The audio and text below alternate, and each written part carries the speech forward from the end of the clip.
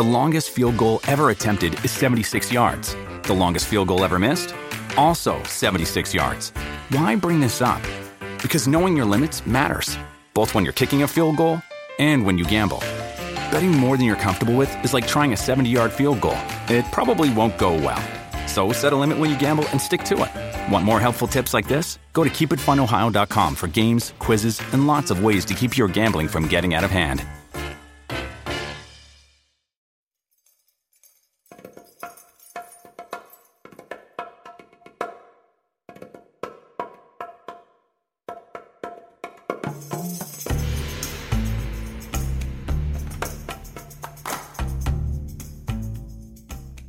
Hello, and welcome to a History of Egypt podcast mini-episode, Flower Festivities, a look at the 10th and 11th months in the Egyptian civil and religious year. This was a particularly interesting time of the year, as the Egyptians put a lot of effort into one mega, serious, grand festival. Today, we get to look at the Egyptians' Day of the Dead, and along the way, we meet up with a most important god, Hapi, the Lord of the Nile.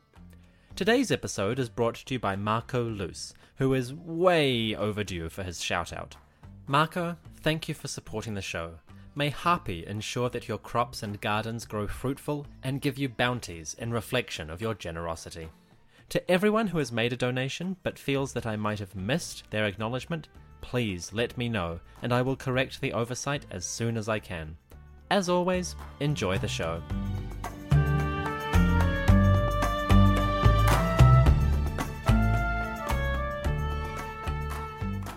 Month number 10. Coming up towards the finish line, aren't we? The Egyptians felt so too. As the 10th month dawned around May, the Egyptians were looking to the past and to the future. The future because the Nile flood was just a few months away. The past because it was time to honor the memory of their ancestors. Month number 10 was called Pa-en-Inet, or the one in the valley. It was the second month in the season of Shemu, or harvest. All across Egypt, farmers were collecting the crops and bringing them into storage at the granaries. Accountants were busy with their tallies, tax assessors were taking the state's cut of the growth, and temples were looking forward to great celebrations for another successful harvest. It was a good time of year, and as the weather began to warm into summer, the Egyptians were feeling good. So, Pa-en-Inet, the one in the valley, was a happy month all round. At the first new moon of this month, Egyptians took their agricultural products, big and small, and gathered them together. With such a bounty before them, they were looking forward to a time of plenty. Naturally, they felt the need to give thanks. The Egyptian Thanksgiving took the form of a great festival to honor the dead ancestors. In a way, it was part Day of the Dead and part Qingming, great celebrations of the Mexica and Chinese traditions respectively. These festivals, of which the Egyptians are just one example, involve remembrance and honor to the dead, and offerings to their immortal health. The ancient Egyptian affair is remarkably similar to these modern festivals in many respects. The Egyptians now embarked on a grand festival called Heb Nefer en-Inet, aka the Beautiful Festival of the Valley. The Beautiful Festival of the Valley is a celebration primarily recorded at ancient Thebes. It seems to have been a Theban phenomenon, and most of our records come from there. But it's entirely possible that it took place throughout Egypt, and our evidence just doesn't survive. The Feast of the Valley appears in royal inscriptions, paintings on the walls of tomb chapels, and also in temples. It is pretty well attested, and there is a lot we can talk about. Today, we'll stick to the essentials. The Beautiful Festival of the Valley began in the Temple of Karnak at the home of Amun. There, in hidden sanctuaries, priests burned incense and carefully placed the statue of the god onto a large portable shrine. This shrine, which took the form of a boat, or bark, was carefully lifted onto the shoulders of low-ranking priests, who brought it out of the inner sanctum in a procession. Ahead of them, the chief priests, like the high priest of Amun and the god's wife of Amun, usually a queen, led the procession out of Karnak itself. They headed for the river Nile, ready to make a crossing. down to the jetties, down to the barge. The statue of Amun was heading west. Crossing the River Nile, the procession of Amun disembarked and made its way up the embankment. They were at the beginning of a long day of walking and worshipping. You see, over the next few hours, this procession would be required to visit a great many temples. Temples dedicated to kings, temples called Houses of Eternity. I've mentioned that the Feast of the Valley was dedicated to the dead. Well, the first part of the feast was a ritual where the god Amun visited the mortuary temples of the deceased kings. These temples, some of them centuries old, were maintained in honor of great rulers. The greater the king, the more likely their cult would endure. Offerings would be made to the spirit or ka of the ruler, remembrance would be paid to their magnificent deeds, and gifts would be given for the happiness of the god. Many kings had built mortuary temples in Thebes. In the 18th dynasty, the most notable names were those who had ruled long, ruled well, and accomplished great feats. Names like Amunhotep II, Thutmose III, Amunhotep I, and the legendary Montuhotep II, founder of the Middle Kingdom and one of the greatest kings ever. Naturally, there were other names, both minor kings like Thutmose IV and the disgraced ones like Hatshepsut. Basically, any king worth their salt built a mortuary temple at Thebes. Amun visited all of these. As you can imagine, the procession of Amun started out small in earlier centuries, but as kings came and went and new mortuary temples cropped up, the ritual slowly got longer and longer and longer. By the days of Ramesses the Great, around 1250 BCE, the procession could actually take multiple days to visit every mortuary temple. Ramesses actually claims, or boasts, that the procession had to stay at his temple overnight, so Amun spent a whole night in the house of his favorite son. You can imagine how that particular pharaoh was pleased with his work. Anyway, the priests and Amun made their way into the hills west of Thebes. Visiting one mortuary temple and then another, they made offerings to the ka or spirit of each king. They honored his name that it might live forever. Among the offerings, the priests gave bread, beer, meat, and vegetables, good sustenance for the soul of the dead. They also gave a heck ton of flowers. The ancient Egyptians loved flowers. They loved them for their beauty and scent, but they also loved them for their symbolism. Flowers were connected intimately with concepts of birth, rebirth, and renewal. Which makes sense, right? Plant a flower seed and it will grow. Cut the head off and a new one will grow where it falls. Pick a flower and you can make all sorts of artistic and sensual objects with it. The Egyptians used flowers in worship in different ways. Sometimes they simply gave huge quantities to the temples, bouquets for adornment and to fill the air with sweet scents. Other times they gave them as a sort of physical prayer. At a feast like the beautiful Festival of the Valley, Egyptians of all classes, royal, priestly, elite, and common, gave bouquets of flowers shaped in the form of ankhs. The ankh, or life, was made out of flowers like lotuses, daisies, lavender, bay leaves, and other rich-smelling plants. These ankh symbols were placed before altars and at the doors of tombs. They were offerings of sweetness, or sedjem, to the dead. Funnily enough, these bouquets in the shape of ankhs, or life, were also a type of pun. You see, the word ankh means life, but it can also mean, wait for it, bouquet, which is too perfect to be a coincidence. Life, bouquet. Ankh could mean either. So a bouquet of flowers in the shape of an ankh was basically a rebus, a word given life in the shape of an object. Once again, the Egyptians showed their eternal love of wordplay and good old-fashioned puns. Amen. So, the beautiful Festival of the Valley started with a procession from Karnak to the western valleys. It then involved a series of offerings as the priests and statue of Amun visited every single mortuary temple built on the west bank of Thebes. king after king received offerings of food and flowers, as the worshippers gave praise and sustenance to the great names of dead rulers. They then proceeded towards their final destination. The ultimate point of the Feast of the Valley was, well, a valley. The procession went further and further west until it arrived at the valley which today we call Deir el-Bahari. Deir el-Bahari was the location of a temple built by that king I mentioned earlier. Montuhotep II, king of Thebes and reunifier of Egypt, was one of the great names in royal history. It was Montuhotep, arguably, who had brought the city of Thebes to its first prominence. First by unifying the country at the end of the First Intermediate Period, and then by building his mortuary temple at Deir el-Bahari. Through these deeds, which we looked at way back in episode 28, Montuhotep put Thebes on the map, so to speak. Now, more than 1,500 years later, Egyptians upheld that memory and honored the great king at the culmination of their festival. The priests of Amun, carrying their sacred bark, made their way into the valley of Deir el-Bahari. Before them, 3 enormous mortuary temples stood proud. To the left, the temple of Montuhotep II. In the center, a smaller monument of Thutmose III.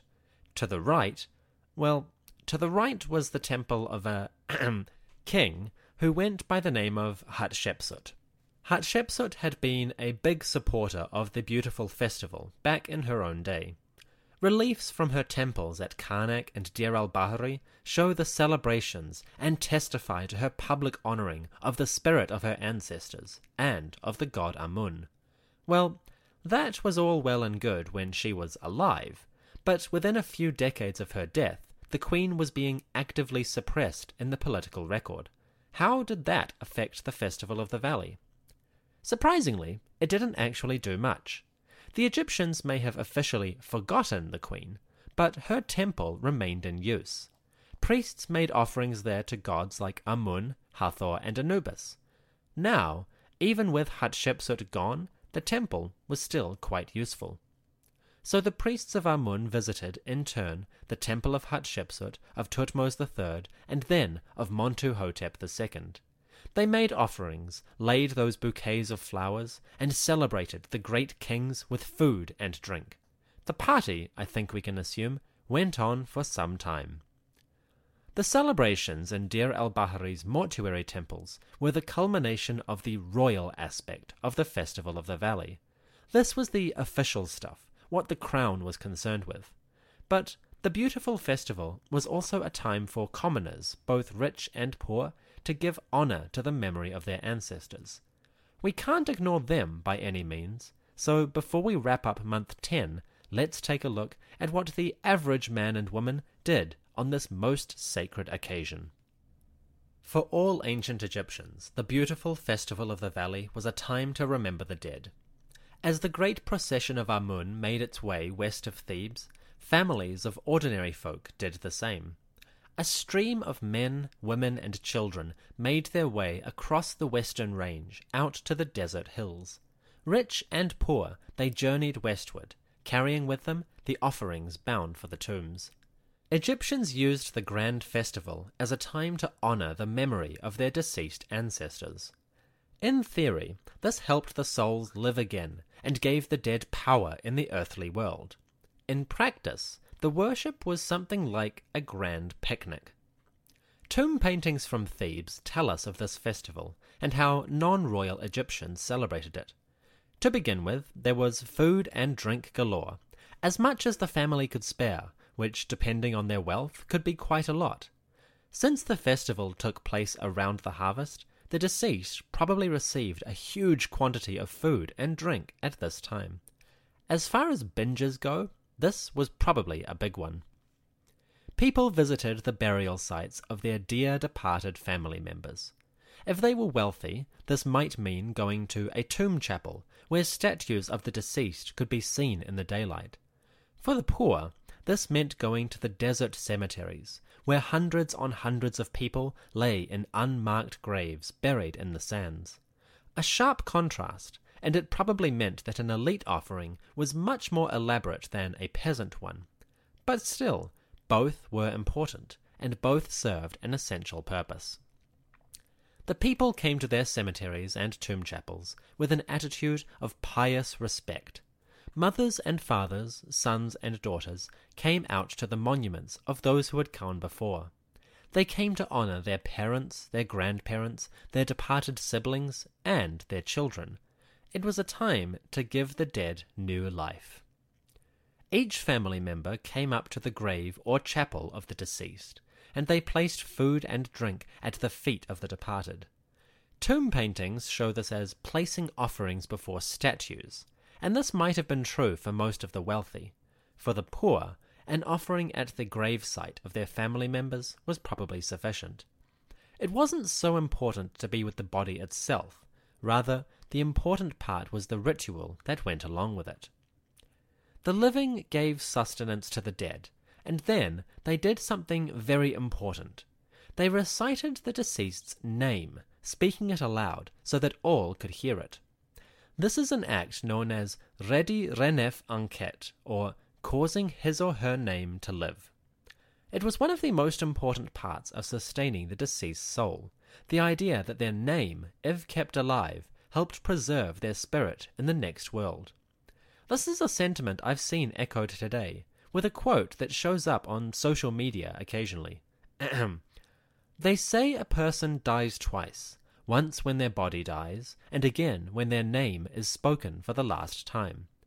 It's the same sentiment, but rather than being melancholic about it, the Egyptians took an active approach to the situation. Every year, they performed a special ritual to honor the memory and to renew the name of the dead once again. When the name or names were recited and the dead were given their offerings, the family had completed the ritual. They had caused the name of the dead to live once more. Now, they bowed before the statue or the grave and returned to their homes. The festival of the valley was over. It was time to return to the rhythm of life. So the beautiful Feast of the Valley was the only major celebration to occur in month number 10. From here, the next few weeks passed quietly. Egyptians carried on collecting the harvest and ensuring that everything was in place for the upcoming inundation. Soon, the end of the month approached, and the 11th month began.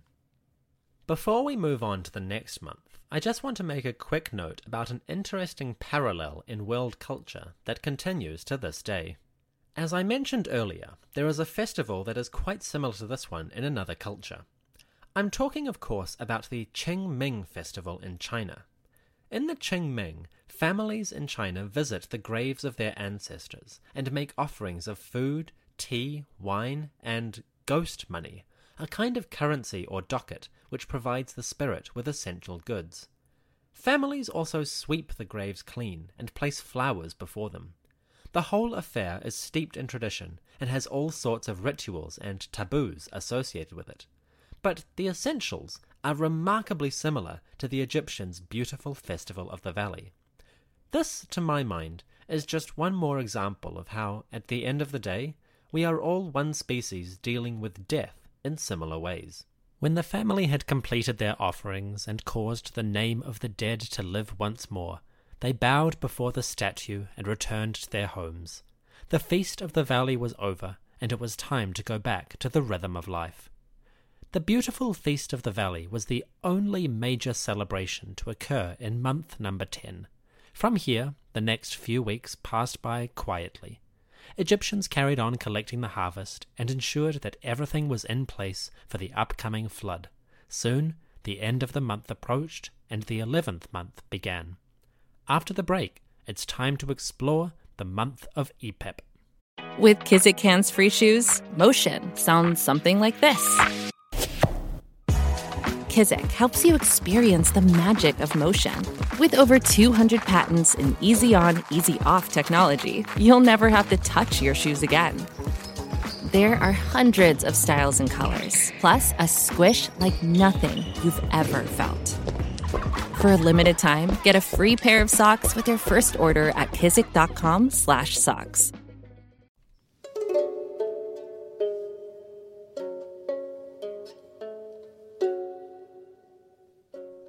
The 11th month was called Epet Chemet, or Epep.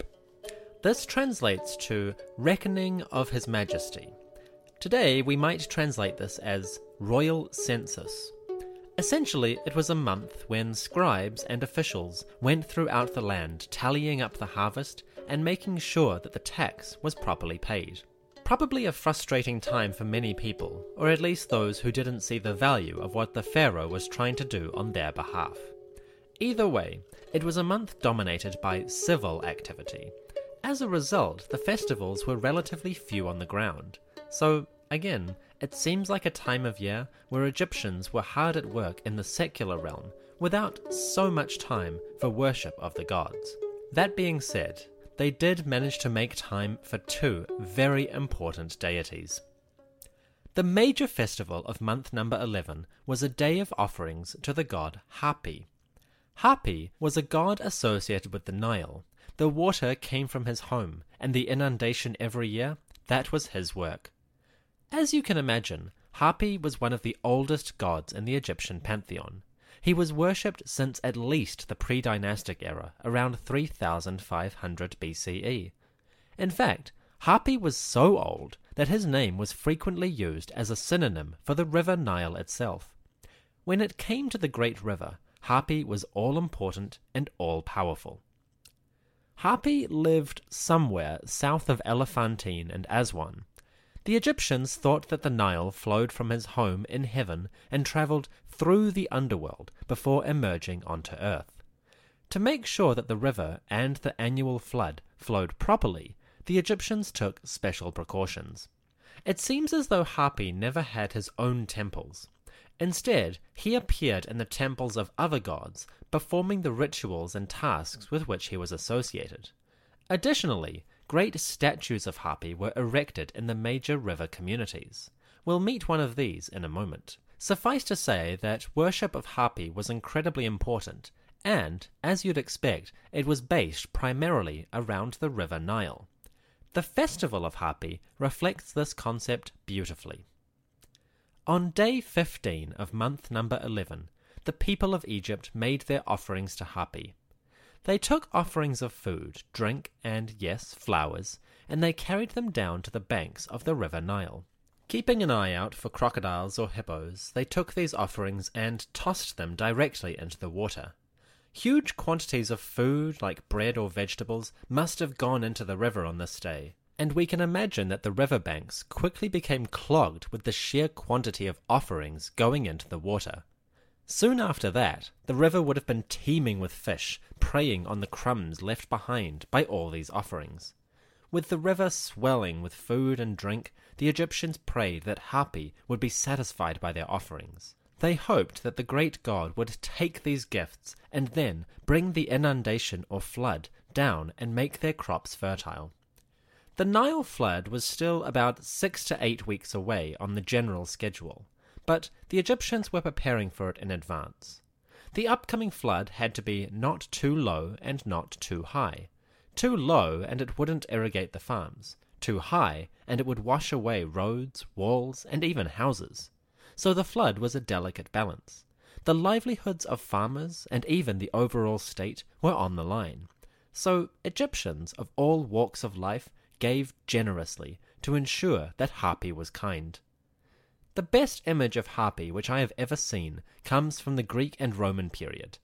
It is a statue from the city of Thonis Heraklion, which sank into the Mediterranean Sea after an earthquake.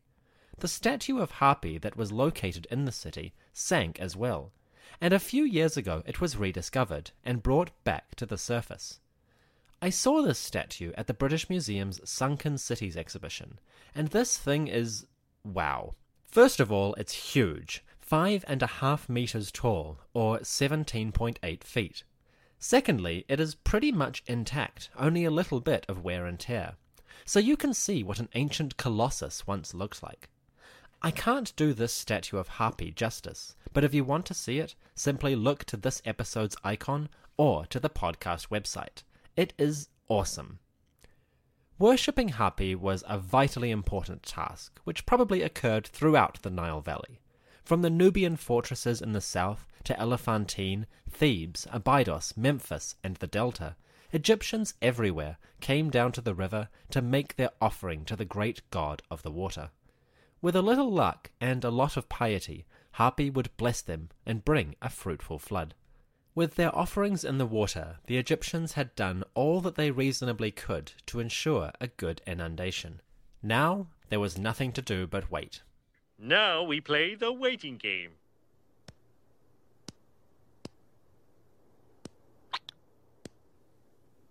No, the waiting game sucks. Let's play Hungry Hungry Hippos. The offerings to Hapi occurred on day 15. For the next 2 weeks, life carried on quietly. The year was now winding down. Egyptians were busy with the harvest and were setting themselves up for the new year. Kind of like how so many businesses in Western nations take their annual holiday around December. Even though the actual festivals of Christmas are limited to a couple of days, many people use the period for a time of general recuperation. The Egyptians probably did the same, at least on the religious front. So, we move forward 2 weeks, down to the end of month 11. The last day of Ipet Hemet was a festival dedicated to the goddess Hathor. This was a local festival, celebrated mostly in Thebes, but it commemorated a great goddess who was prominent and important in the lives of all Egyptians. Hathor was a mother to everyone, and in the days of the New Kingdom, she had not yet been supplanted by the cult of Isis. So, in the time of the 18th dynasty, where our narrative currently sits, Hathor got yet another day all to herself. Just in time for the New Year, too, which, for a goddess who loved to drink, was probably a great time. This is where month number 11 came to its end. With it, the Egyptians entered the last phase of the year. Soon, it would be time to celebrate new beginnings. Soon, life would begin again. But that'll have to wait for the next episode. For now, let's draw these flower festivities to their close. The beautiful Festival of the Valley is, for my money, the most wonderful of the ancient Egyptian festivals. It's the festival that sort of explains most clearly why the ancient Egyptians went to so much effort with their tombs, their mummies, their cults, and their monuments. We like to speak of the Egyptians as being obsessed with death, but that could not be further from the truth. The Egyptians were obsessed with life. It was life that the gods gave to souls. It was to renew life that the Egyptians gave offerings. It was for eternal life that they recounted the names of their ancestors and built the ungodly huge monuments that protected their bodies. Always, the Egyptians were looking to celebrate life, to renew life, to make life, and to the afterlife. The beautiful Festival of the Valley, I think, shows that truth most clearly. Every family that made the trip out to the cemeteries, every person that twisted flowers into an elaborate bouquet shaped like an ankh, every child who recited the names of people they might have never met, they were all constantly serving the ideal of life. This is the essential truth of Egyptian funerary culture. The beautiful Festival of the Valley is the pinnacle of that concept. Before we go, I would be remiss if I didn't give a shout-out to the Mexican Day of the Dead, which has its roots in the indigenous practices of the Mexica. Similar to the beautiful Festival of the Valley, or to Qingming, this Day of the Dead involves offerings of food and flowers to the deceased. It involves cleaning of graves and tombs, and recounting the memories of the departed. Now this festival has persisted since the days of the conquest, and inevitably it has found its way into Europe via the Atlantic trade. Today, All Saints' Day and All Souls' Day continue those practices far from where they began. These are practices that have been part of the human tradition since the very earliest civilizations. Personally, I hope that humans continue to do this for many millennia to come.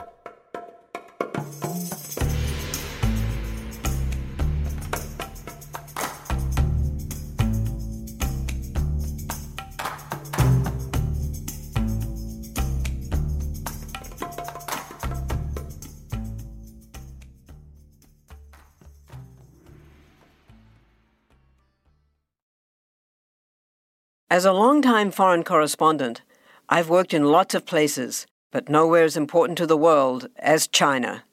I'm Jane Perlez, former Beijing bureau chief for the New York Times. Join me on my new podcast, Face Off, U.S. versus China, where I'll take you behind the scenes in the tumultuous U.S.-China relationship. Find Face Off wherever you get your podcasts.